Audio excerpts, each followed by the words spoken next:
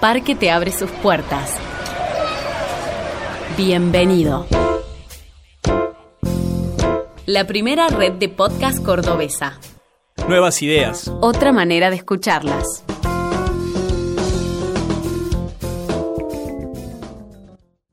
Hola, bienvenidos a Delta E, un podcast de música electrónica.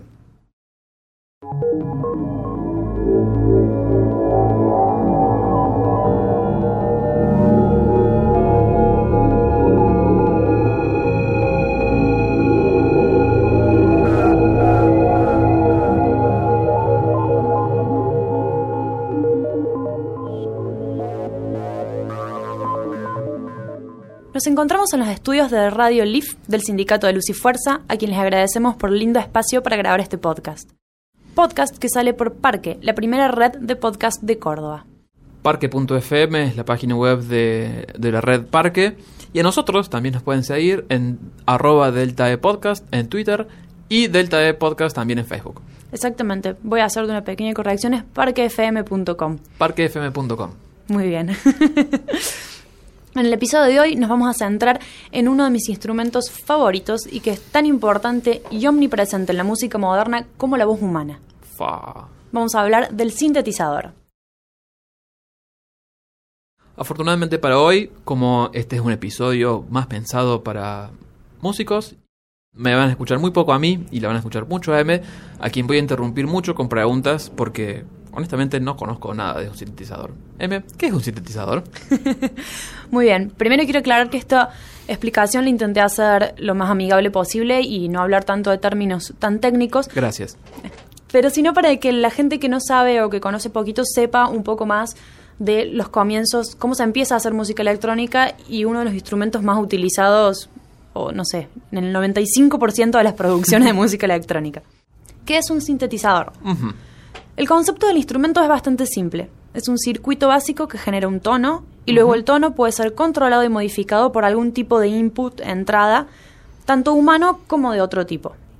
Este concepto ha sido la columna vertebral de incontables instrumentos en los últimos 100 años y, como decía anteriormente, nos guste o no, este tipo de música ha formado la dirección a seguir en la música moderna, tanto desde el mainstream como del underground. Porque es un instrumento que se usa mucho en el rock, por ejemplo, no solamente en la música electrónica. Exacto. En el rock progresivo está lleno de tecladistas que tocaban zarpado del sintetizador. Volviendo un poco al género de la música electrónica que nos compete, de nuevo, ¿qué es un sintetizador entonces? Lo más simple que te lo puedo decir. Es un instrumento que en lugar de producir sonidos de manera acústica, lo hace enviando señales eléctricas. Claro. Nosotros cuando tocamos una guitarra, sonamos una cuerda, esa cuerda vibra y genera oscilaciones. Sí. Y eso es lo que nosotros interpretamos como sonido. Bien. El sintetizador hace exactamente eso, solo que de manera electrónica. Estas señales eléctricas después son procesadas de distintas maneras y salen por un output, a la consola, a los auriculares, a los parlantes. Claro. O sea, un poco como charlamos en el episodio pasado, digamos, que lo característico de la música electrónica es esta manipulación y creación de sonidos por medios enteramente electrónicos. Exactamente. Muy bien. Hice la tarea. Muy bien. Ahora nos vamos a poner un poco más técnicos. Dale, para que tomo nota. Como decía, es un instrumento que genera señales eléctricas convertidas en sonidos a través de auriculares o parlantes. Los más comunes son controlados con un teclado, como seguramente han visto la foto de alguno o han podido ver alguno en vivo, pero pueden ser controlados con varios tipos de dispositivos de entrada, incluyendo secuenciadores, controladores, fingerboards, sintetizadores de guitarra, instrumentos electrónicos de viento y baterías electrónicas. Claro. Eso es un poco la distinción que me decías antes de empezar a grabar, entre un modular, por ejemplo, y un sintetizador, un controlador. En realidad, un modular, estamos hablando de un sintetizador, un controlador. Claro. Utiliza lenguaje MIDI para conectarse a una computadora. Dentro de la computadora tenemos un instrumento virtual que es un sintetizador también, solo que virtual. Claro. Y el controlador justamente controla este otro sintetizador. ¡Qué bárbaro! A un modulador, que es un módulo, que es esas paredes grandes llenas de perillas que alguna vez han visto, también se le puede controlar mediante un controlador. ¿Qué son todas estas perillas que yo digo? Eso te iba a preguntar. Me sacaste la pregunta de la boca. Muy bien. Estas perillas que vemos en los sintetizadores, tanto en los teclados como en los módulos estos gigantes que hay en las paredes, son distintos procesos por los cuales el sonido se va modificando. Tenemos infinitas posibilidades de crear el sonido particular que estemos buscando. Yo en este momento voy a recomendar que lo mejor que pueden hacer para aprender es agarrar un sintetizador, mirarlo y empezar a tocar y mezclar perillas. Pero, si no tienen... Eso te iba a decir, yo no tengo... Hay un montón de plugins, instrumentos virtuales pagos y gratuitos para descargar y aprender.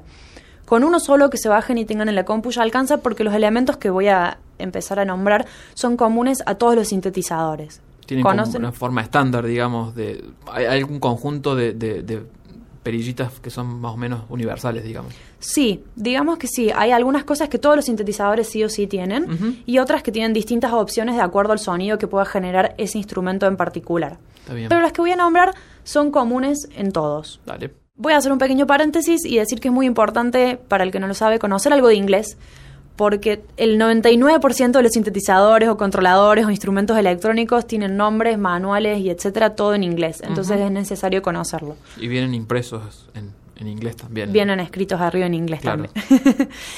Vamos a empezar con el oscilador, oscillator OSC. Bien. El oscilador es donde comienza el sonido en un sintetizador, donde se genera el tono. Lo que les decía antes, de que cuando tocamos la cuerda de una guitarra y empieza a vibrar, está oscilando. Esta es la misma idea, pero de vuelta generado electrónicamente. Todo empieza con las formas de onda. Sin meternos en una parte más física del sonido, el sonido es una onda que viaja a través del aire y luego es captada por nuestros oídos y transformada en información sonora por el cerebro. Ajá. Eso es lo que escuchamos. Estas ondas que viajan a través del aire tienen distintas formas y el oscilador lo que hace es generar y crear estas formas. Voy a nombrar algunas que son las más comunes y vamos a escuchar algunos ejemplos sonoros para que noten la diferencia. Dale. La primera se llama dientes de sierra, es la sawtooth wave. Luego tenemos la square wave, que es la onda cuadrada. La triangle wave, que es la onda triangular. Y la sine wave, que es la onda sinusoidal. Estas son algunas de las más comunes. Hoy en día los sintetizadores tienen muchas más, pero estas son las básicas como para empezar.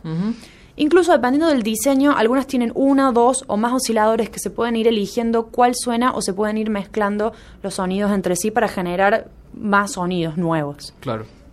Porque un poco el chiste si te voy siguiendo, un poco el chiste del sintetizador es que vos podés crear justamente todos estos sonidos y después ir armándolos en capas, digamos, para armar un tema. Lo interesante, bueno, justamente es esto, que vos podés crear un sonido prácticamente único y desde cero. Claro. Otro de los elementos que todo sintetizador, o la gran mayoría, tienen es el filtro. El filtro es un control sobre el color del sonido. Filtra ciertas partes del sonido que va generando el oscilador, como su nombre lo dice. Algunos son el low pass, que es uno de los más comunes, el filtro de paso abajo, deja pasar las frecuencias graves y va eliminando las más agudas. El High Pass Filter o HPF o HP, todo tiene muchas siglas también. El Low Pass Filter es LPF.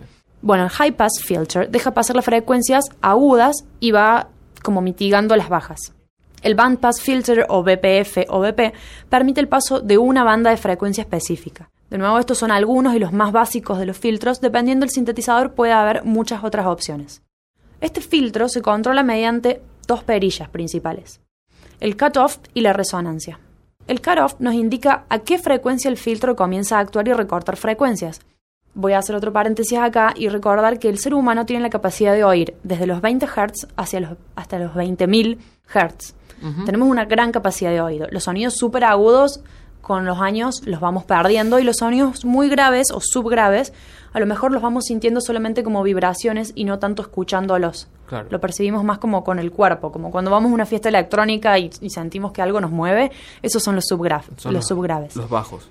A esas frecuencias me refiero que el cut-off recorta y empieza a actuar el filtro. Curiosamente, por ir a muchas fiestas electrónicas, uno acelera el proceso de perder la capacidad de escuchar los agudos porque está muy fuerte. Claro, no solo con las fiestas electrónicas, no le echen la culpa ahora de la electrónica. Por ir a esos lugares con música muy fuerte, ambientes muy cerrados. Exactamente. Desaparezco mi madre. Muy bien, hablamos del cut-off y ahora la resonancia. La resonancia resalta o atenúa las señales que están en torno a la frecuencia de corte.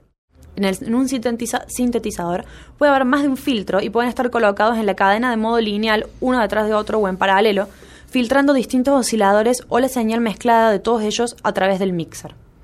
Todo esto van siendo todas estas knobs, perillas o faders, dependiendo del sintetizador, que vemos y que parecen un montón y que no sabemos qué hacer. Claro. Bueno, estas son. Todas esas son maneras de modificar el sonido que sale de los osciladores. Exactamente. O sea, como para el oscilador es como un sonido en bruto y con estos filtros vos los vas retocando hasta encontrar un poco el sonido que estás buscando o, digamos, vas experimentando hasta encontrar un sonido que te guste.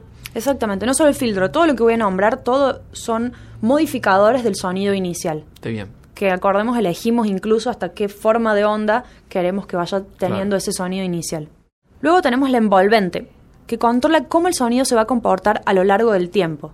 Pensemos que un sonido empieza, tiene una duración y luego termina. Entonces tiene 4 parámetros que son los principales. ADSR. Attack. Yo sé que es difícil, pero si ustedes lo reescuchan varias veces al podcast, lo van a aprender. ADSR. Attack, que es el ataque. Decay, decaimiento. Sustain, sostenido. Y release, relajación. A pesar de ser el estándar, hay muchos tipos de envolventes programables o semiprogramables que permiten diferentes posibilidades de articulación.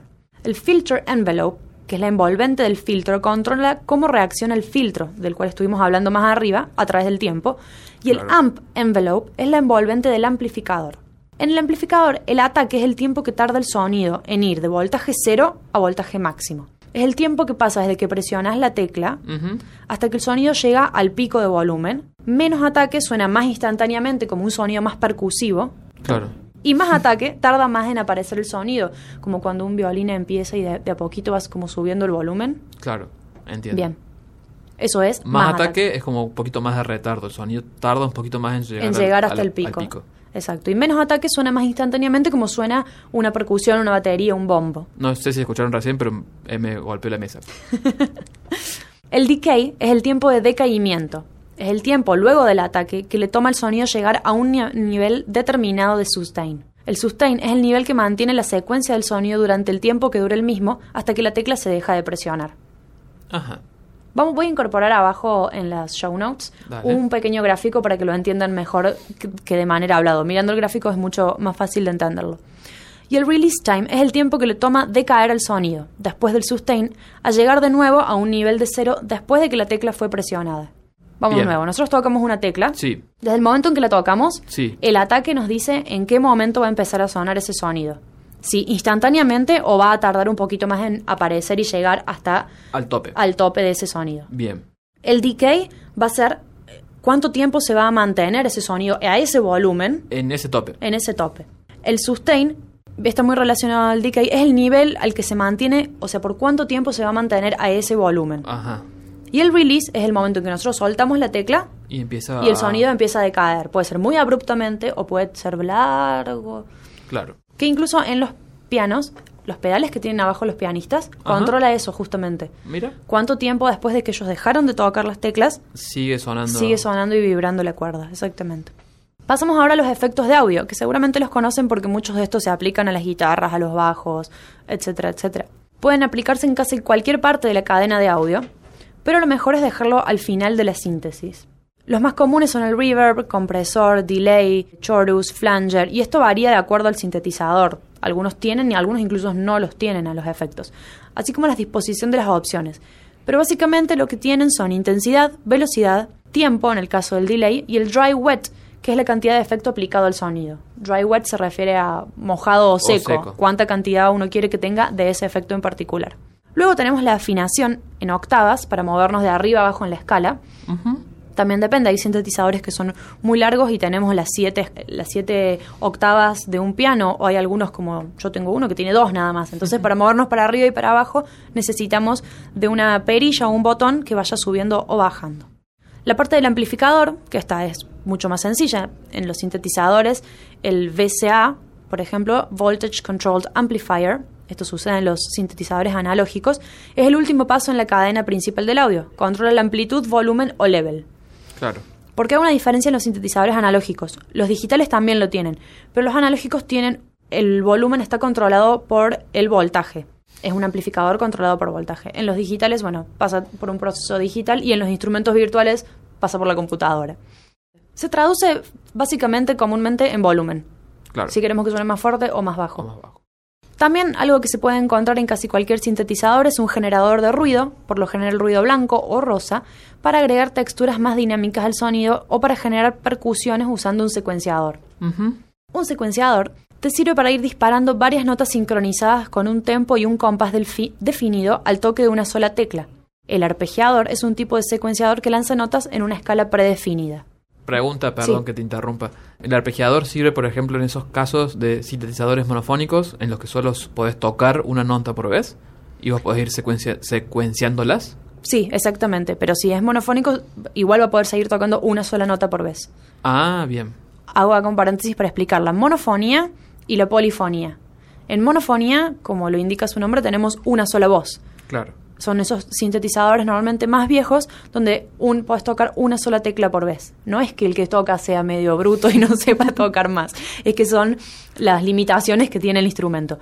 Y luego encontramos la polifonía, que ya son de 2 o más voces. Podés ir tocando acordes y notas al mismo tiempo. Estos son algunos de los elementos que, como decía antes, todo sintetizador tiene y es una manera de empezar a conocerlos y de acercarnos un poco a la música electrónica si queremos tocar y hacer un poco de ruido.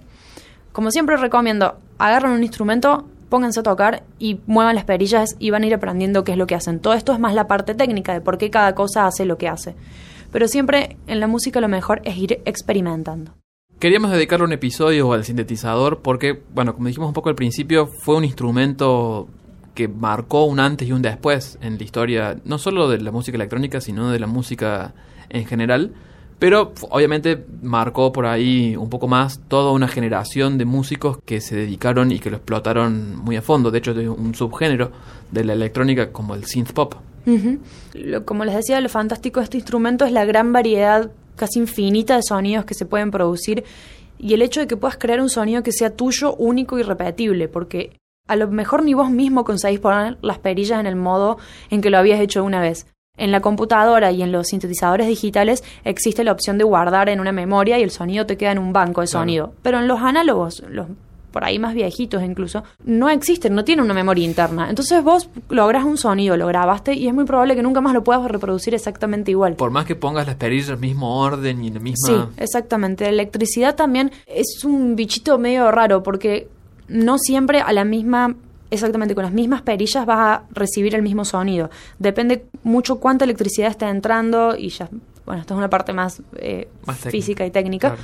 Pero es muy probable que nunca vayas a lograr ese sonido. Por eso si ves algunos músicos incluso tienen un cuadernito donde anotan todas las especificaciones para poder acordarse y más o menos llegar a un sonido similar.